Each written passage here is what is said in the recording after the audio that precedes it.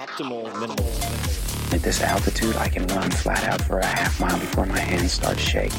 Can I ask you a personal question? Now would seem an appropriate time. What if I did the opposite? I'm a cybernetic organism, living tissue over metal endoskeleton. Tim Ferriss Show. This episode is brought to you by Athletic Greens. I get asked all the time what I would take if I could only take one supplement. The answer is invariably Athletic Greens. I view it as all-in-one nutritional insurance. I recommended it, in fact, in the 4-Hour Body. This is more than 10 years ago, and I did not get paid to do so.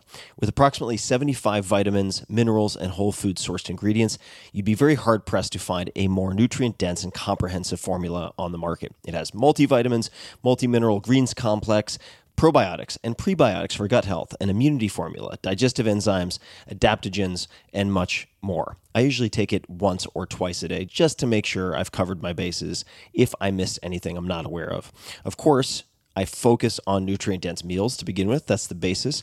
But Athletic Greens makes it easy to get a lot of nutrition when whole foods aren't readily available. From travel packets, I always have them in my bag when I'm zipping around. Right now, Athletic Greens is giving my audience a special offer on top of their all-in-one formula, which is a free vitamin D supplement and 5 free travel packs with your first subscription purchase. Many of us are deficient in vitamin D. I've found that true for myself, which is usually produced in our bodies from sun exposure. So, adding a vitamin D supplement to your daily routine is a great option for additional immune support. Support your immunity, gut health, and energy by visiting athleticgreens.com/TFS. You'll receive up to a year's supply of vitamin D and 5 free travel packs with your subscription. Again, that's athleticgreens.com/TFS, as in Tim Ferriss Show. athleticgreens.com/TFS. With LinkedIn Jobs, we tap into a network of more than 1 billion professionals to help you find quality professionals quickly and easily for any role you need. Marketing wizards? Found them. Software engineers? Found. That project manager I could never seem to hire? And found. LinkedIn Jobs quickly matches your roles with candidates with the right skills and experience. In fact, 86% of small businesses get a qualified candidate within 24 hours. Post your first job for free and get started at linkedin.com/acquire. That's linkedin.com/acquire. Terms and conditions apply. Why, hello, my friendly little mogwai. This is Tim Ferriss, and welcome to another episode of The Tim Ferriss Show. Routinely, what I normally do is interview someone and dissect their excellence. In other words, I have a world-class performer of some type, and I deconstruct the routines, the habits, the influences, the favorite books, and so on that have impacted them and help them to perform at the highest level imaginable, whether that is in entertainment, law, finance, music, chess, you name it. We cover a lot of different fields because you find commonalities. Every once in a while, I do an episode like this one, which is intended to be very short, and I call them in-between-isodes. And that's normally when I riff on a particular topic. And this time I'm going to talk about investing because I've had a lot of people ask me about it.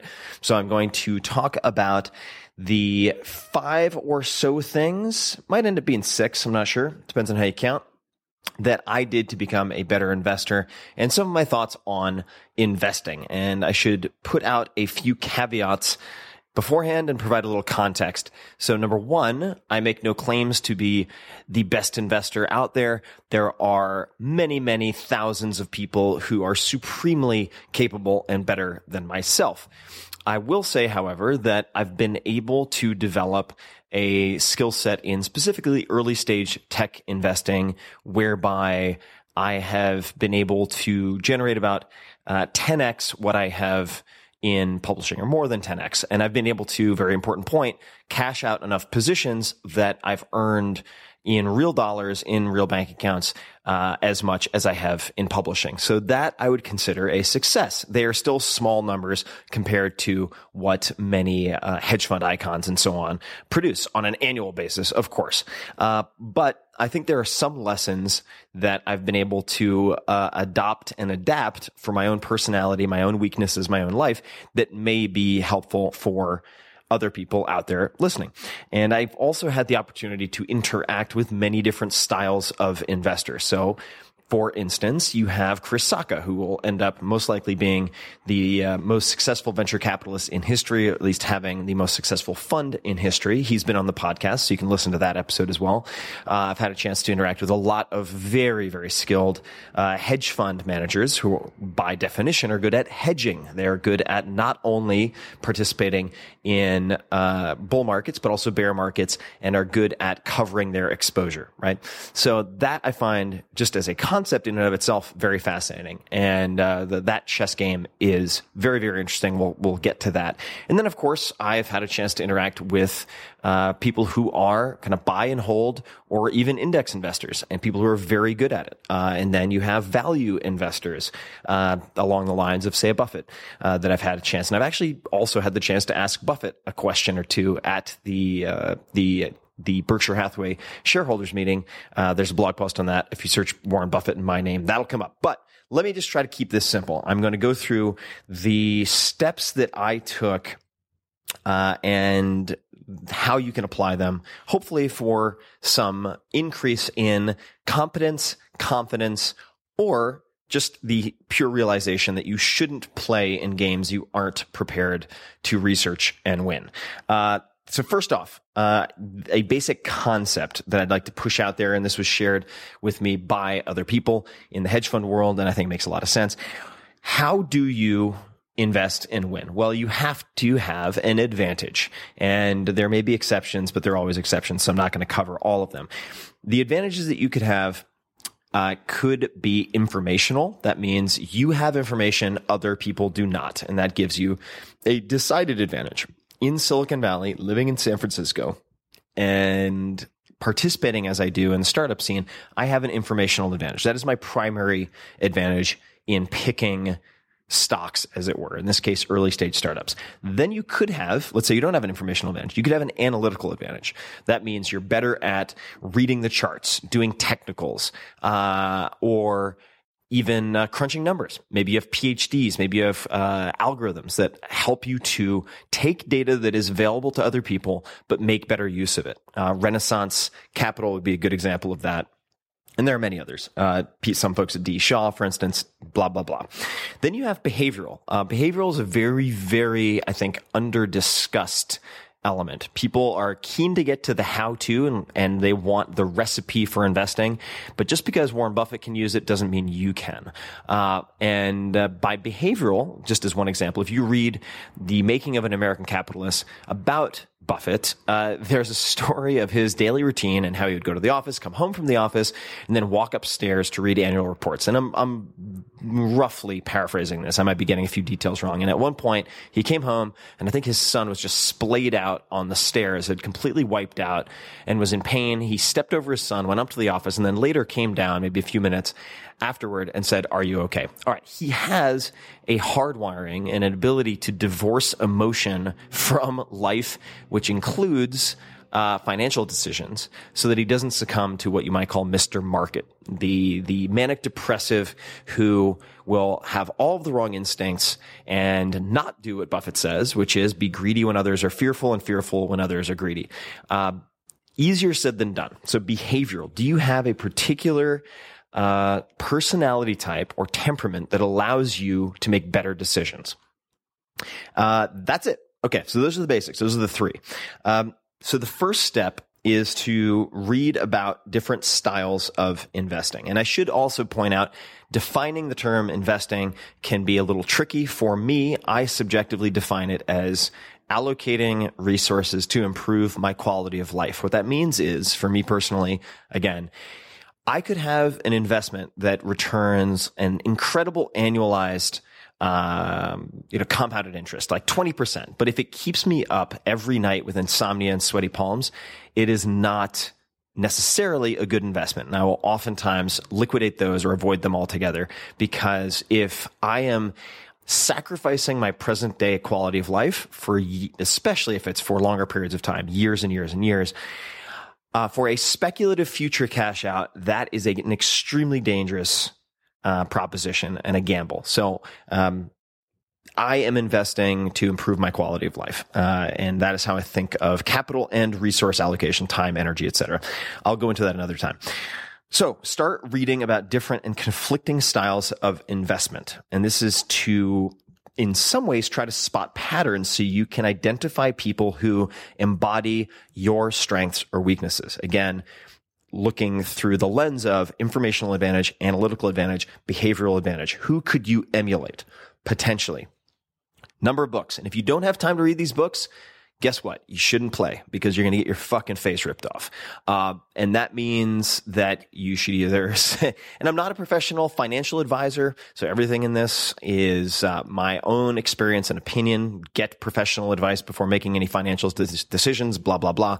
But if you can't make the time to do this, then, consider putting your cash in a mattress or just putting a bunch of stuff in no-load index funds and just forgetting about it.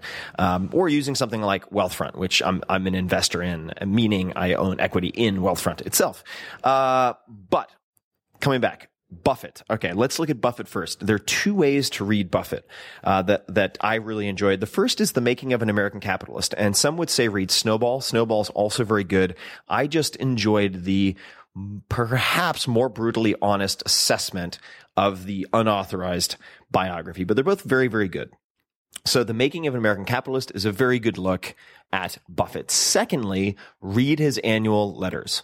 And if you just search the annual letters of Warren Buffett sent to shareholders of Berkshire Hathaway, you can find a paperback collection that is worth its weight in gold. Next, let's look at a very sharp contrast. There is a fantastic book called More Money Than God, and it's about hedge fund managers and the history of hedge funds. And there are some incredible personalities in this book with extremely diverse styles of investing. It is a fantastic read. It is along the lines of, I would say, Liar's Poker in its readability. And I think Liar's Poker is another great book to read. So I'll bring that up next. So More Money Than God, must read. Next, Liar's Poker and Flash Boys. You could really read either one of them, but Liar's Poker put Michael Lewis on the map, covers Salomon Brothers, among many other things, bond trading and mortgage-backed, I think it covers mortgage-backed securities. And then you have Flash Boys, which is about high-frequency trading. Both of these make it clear that if you expect to read Barron's and then go compete against professionals who do this with nearly infinite resources, that you're on a fool's errand. So you wouldn't necessarily, hopefully, bet on yourself if you sat down with, say, the 10 best poker players in the world. You wouldn't bet on yourself. If you were thrown into a golf tournament with the best golf players in the world, you would not bet on yourself. So if you get thrown into the stock market with sharks and brainiacs and teams of PhDs and computer scientists and so on with infinite resources, would you bet on yourself? And the answer should be 1,999 times out of 100,000, no. So these are two good reality checks. They're fun reads because Michael Lewis is amazing, but they show you just what happens behind the scenes. And so, for instance, the anecdote that stuck with me in Liar's Poker was at one point, there was a guy at Salomon Brothers, the equivalent of, I think his name's Fat Tony, who's the sort of character and caricature that Nassim Taleb uses for sort of street smarts, who would say, I'm making this number up, but he would put, say, $10 million into a particular type of bond, and he'd say it's going up. And it wouldn't go up. And his colleagues would mock him. And then he would put $500 million or $1 billion in, and the entire market would freak out. All the market participants, they would think that he knew something they didn't, and then they would drive it up. And he would say, see, I told you it was going up. And this is not an uncommon type of tactic. So those are two good reality checks. So you have a healthy fear of death in you when you step into any of these markets. Okay, next. To give you perhaps some confidence after that one has deflated you, is a very underrated book. And I think it's underrated partially because of the title.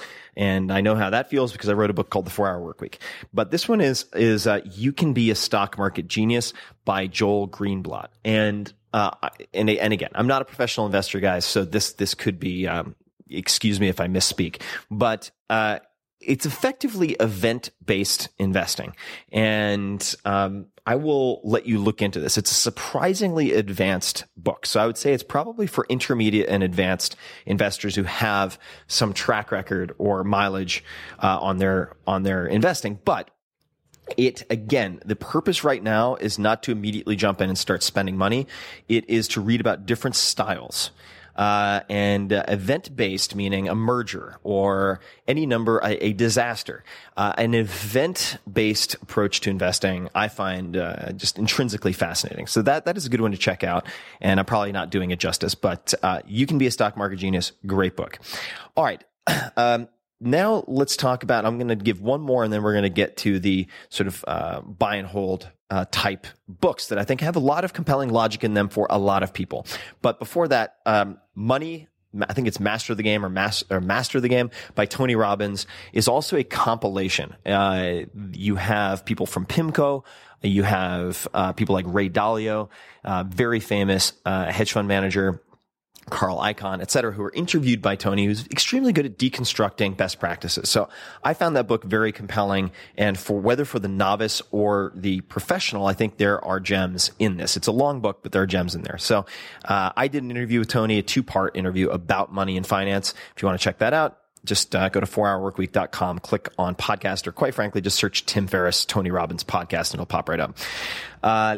So now, next we have one by Daniel Solin, I think it is, Solin, The Smartest Investment Book You'll Ever Read. You could also read stuff by Bogle or, say, A Random Walk Down Wall Street or Through Wall Street by Burton Malkiel. And these really contain a compelling logic for a very large number of people, a very high percentage of those of you listening to this, following an index approach to investing. So I will leave it at that. It's a very quick read and I think a worthwhile read to offset some of the irrational enthusiasm and optimism, and sort of fight that you'll have in you after reading, say, More Money Than God, because easier said than done what these guys do. I mean, they're the professional athletes, the Michael Jordans of the finance world. So read The Smartest Investment Book You'll Ever Read. The title may not deliver, but it is a smart investment book at the very least. So those are some of the books. Now I'm going to point out one in particular. So this is the next step, which is what I learned losing $1 million.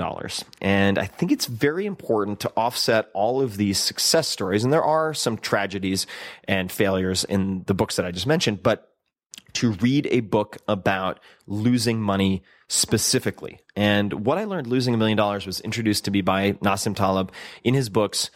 We've also discussed it in person. The Black Swan, amazing book. Anti-Fragile, great book. Both of them, I think, have enormous implications for life, but also finance, of course, since Taleb was in a former life. He might still have some participation in derivatives trading, which is a whole separate subject. So what I learned losing $1 million gets into the psychological, gets into the practical, and it gets into cognitive biases and fallacies, in particular when you start attributing failure to bad luck and success to skill. And it underscores, I think, a number of issues that are inherent in investing and that are common failure points when you're working with financial advisors. So I'm sure many of you listening have been asked, what is your risk tolerance? Would you be comfortable in a quarterly decrease of 5% in your portfolio, 10% in your portfolio, 25% in your portfolio? And you pretty much just cover your eyes and throw a dart and make a guess and check a box. I have yet to meet anyone who has accurately been able to predict that.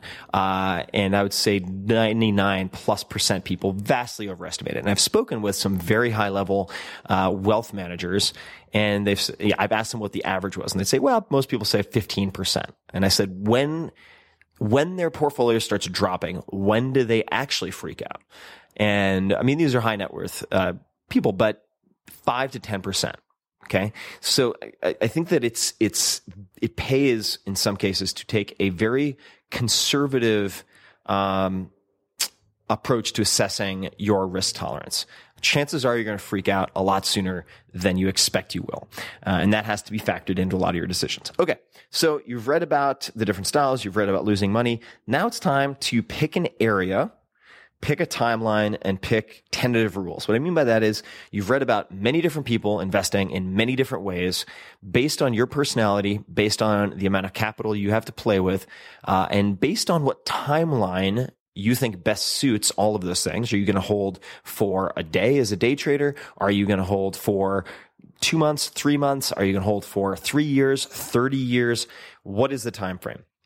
And then you have tentative rules. What I mean by that is simply criteria, right? Criteria for investment, and also criteria and triggers for buying and selling. Because a fundamental, I think, error that I certainly have made many times is thinking that choosing the stock and buying it is game over, meaning you've done your job and now you can just sit back and enjoy the spoils. But the reality is, and of course, you can use all sorts of weird instruments to make this much more complicated, but you haven't made your ROI until you sell, until you liquidate in some fashion. And of course, you could use it as collateral for other things like revolving lines of credit, blah, blah, blah, blah, but we're not going to get into that. So knowing when to sell and having a plan for selling is just as important as buying in the first place. So people might say, well, you make your money in real estate or in stocks when you buy. That's why it pays to be a value investor, because you're buying below book value,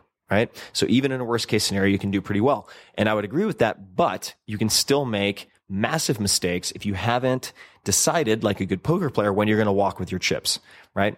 So that's it. All right. So you're picking an area, one or two maybe. Then you are picking time frames, and then you're picking tentative rules, right? Like I did in the world of startups. What's next? Are you going to go out and spend a bunch of money, make a bunch of bets? Well, yes and no. So I would suggest one of two approaches. You could do both. And that is, number one, I highly, highly, highly encourage you to paper trade. What does this mean? This means you're virtually trading. You're not going out and putting real money into bets yet. You can approach this two different ways. You can either say, I have a hypothetical portfolio over 2 years. I like to think of it kind of as an MBA, and we'll come back to that. So let's just say an MBA costs $120,000 over 2 years. So you decide to take $120,000 of your hypothetical portfolio and invest it over 2 years. Well, you could do that for 2 years. If you're investing for life, what's the rush? But in that case, you would pick stocks, decide how frequently you're going to invest, for instance, if you've chosen stocks, and see how well your criteria works. So let's say that you have a 2-year hold period. That's your time that you're planning on holding investments. So you place a bunch of bets in the first quarter or two of this hypothetical MBA. Again, it's not real money. This is on paper. And then you track those investments, and you should note when you are inclined to sell or think you would have sold or bought more, for instance, had you been allowed to. And then after 2 years, you can look at the results and assess, in fact, how you would have done over that period of time. Now, of course, if you have a 30-year time horizon, this is very difficult. There are ways to get around that. And for instance, you can back test. You could also do Monte Carlo simulations, but we're not going to get into that. So, I guess they kind of overlap, but if you're looking at startup investing, for instance, because these time horizons tend to be pretty fast, and you can have subsequent rounds of funding that indicate, at least on paper, and this is dangerous, but indicate on paper that the value has gone up. So, for instance, if you're interested in startup investing, you've read all these various books, and you would add another book to that, which is Venture Deals, by Brad Feld and Jason Mendelsohn, so you understand deal structure. Super important. And then you could go to AngelList. And full disclosure, I'm an advisor to AngelList. I also have a massive syndicate on AngelList. But you go to AngelList and you could look at the startups that are being syndicated. And again, you have this $120,000 over 2 years. You could place bets, see how much self-control you have, see if you spend it all too quickly, and then track that over the subsequent months, year, et cetera, and note down how many die. In other words, how many shut down, how many, or How many get acqui-hires? Larger companies acquire the smaller companies, but they're really just soft landings. You as the investor might not get anything back, especially if you don't have preferences, or favorable preferences. So, AngelList, very helpful for that. If you want to see the deals that I've picked, you can check them out. It's just angel.co/Tim. I think I have 40 to 50 deals total since 2007. You can check nearly all of them out, in my criteria and whatnot. If you just want another kind of data point, right? Another data set rather. So that's angel.co/Tim. And there are lots of very good angel investors on this list, or on AngelList, I should say. Okay. How would you back test? If you're like, you know what? I want to get started sooner though. I don't want to wait 2 years. I don't want to wait a year. What do you do? Well, you could, for instance, go back and look at, and you can just Google this, TechCrunch 50 or TechCrunch Disrupt finalists, winners and runners up from like 2009, 2010, 2011, and just look at the article that lists them, the 5 or 6 companies, and watch the pitches as they were given that year, and then place your bets. If you had to place a bet on one of them, or you could even take a more conservative approach and look at 2 different TechCrunch, like 2009, 2010, right? And look at the 4 to 6 finalists in both cases and say, if you had to invest in 1 to 3 companies, who would you invest in? And because startups tend to live fast, die fast, you will be able to probably figure out, which are dead, which are kind of the walking dead, like zombies who are probably not going to exit well, but they're kind of limping along, and then which ones did really well. So you could try to backtest that way and do it pretty quickly. The other way that you could do this, so there's paper trading. The way that I approached it, and this is why I introduced the concept of a real world MBA. And if you want very specific details on how I did this, you can just Google real world MBA Tim Ferriss, and I go into great detail in like a 2,000 word post on this. I pined after going to Stanford Business School, decided instead that I would take the money I would have spent, $120,000, and spend it over 2 years on startups. Very important assumption that I had was that I would lose all of that money, but that the skills and relationships that I developed over that 2 year period of time, just like in an MBA program, would more than compensate for that cost. So I viewed it as tuition. I did not expect to make an immediate return on investment over that 2 year period. I was viewing it just like an alumni network and skill sets from classes in an MBA program. But I was playing with my own money. And that is how I got started in 2007. And big thanks to Mike Maples Jr. for helping me with that, and the many people who have helped me along the way in my education, like Chris Sacca and Naval Ravikant, who is the CEO of AngelList, as a side note. But that's how I got started. And I made very small bets in the early stages, made some massive mistakes, and in that way cut my teeth in the real world, because the way you respond playing Mike Tyson Punch Out is very different from how you respond when you have Mike Tyson actually punch you in the face. And that is how I have sort of developed my skill set. But I expected to lose that money. It is extremely important that you understand that, because it gave me a psychological freedom and the ability and confidence to make decisions that I otherwise probably would not have had if I had felt committed to making that money back very, very quickly. And for all the hits that I've had, the Twitters and the Ubers and whatnot, the hold time at Uber, of course, hasn't exited yet. Evernote, you name it, right? Shopify would be another one. The average hold time for me from my first contact and first paperwork to liquidation is like 7 to 10 years. It's not as short as you might think. So that is how that happened. Okay. So those are my 2 recommendations: paper trade, or consider, if you have the financial cushion to do so, you have to be able to, afford losing it, real world MBA. And hopefully this is helpful for you guys. This seems kind of wordy to me, but I'm doing my best here. Last but not least, this is a super important step, is you need to have regular check-ins with yourself and practices so that you don't forget the point and lose the forest for the trees. What I mean by don't forget the point is, it is extremely easy to focus purely on the metrics, the compounded interest, the ROI, financial ROI, that is, the amount of money in the bank account, the valuations on paper. And many of those things could be making you utterly fucking miserable. And I have found that in the past, and then I've liquidated various positions. And you could say I'm losing money because they later went up, but that is very rarely the case if you compare it to the starting point. Although that's been true with options. I suck at options. Maybe somebody can teach me how to be better at that. So there are a number of resources that I find very helpful. So one is the 80-20 principle.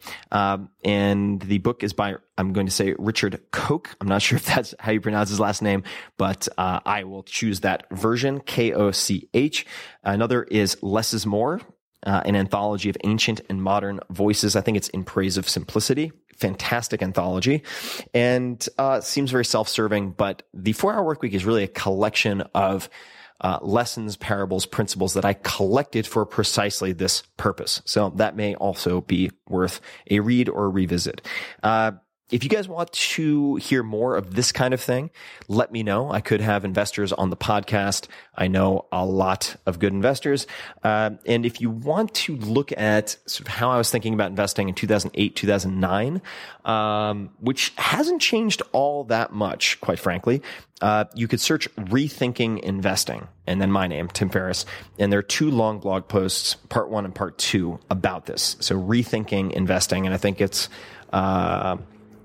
Common Sense Investing for Uncommon Times, something like that, but Rethinking Investing. And I appreciate you guys listening. I'm not the best investor in the world, but I've been able to make it work for me. And I've been able to generate a more of a return than I ever thought imaginable. And I have played in some other areas and done decently well, not just startups, so real estate, for instance. And for me personally, I decided that I wanted to take, and I'm sure I'm going to do this principle, this concept, no justice. So maybe I'll have Nassim Taleb on the podcast at some point. But I have decided that for me, I don't have the time, or I don't want to dedicate the time to develop an approach like some of these incredible asset allocators like Swensen of Yale, for instance. I just don't have the bandwidth and concentration.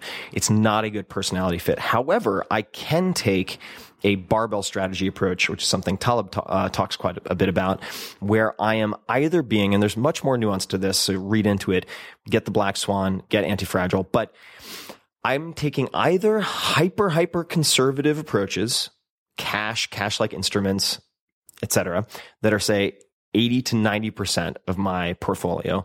And then a small percentage, 10 to 20%, are hyper aggressive, early stage startups. For some people, that might be options. I do not play moderately conservative or moderately aggressive. That is my choice. It should not necessarily be yours. And for many of you, it is the entirely wrong approach. But for me, this barbell approach has really allowed me to sleep well at night, especially when there are binary decisions where I am doing a lot of homework, then investing in something like startups where I can't change my mind. In other words, I'm not watching a stock ticker wondering, should I buy more? Should I sell? Should I buy more? Should I sell? Every moment of every day, which I know is my masochistic tendency. So as in many things, know thyself. That applies to investing as well as everything else, skill acquisition, learning, happiness in general, relationships. But I appreciate you guys listening. And if you want more of this stuff, just let me know at tferriss, TFERRISS on Twitter or Facebook.com/Tim Ferriss, 2 R's, 2 S's on Facebook. And I'll be doing plenty of Q&As on Facebook and might have some investors pop in. So like the page, check it out. And as always, thank you for listening.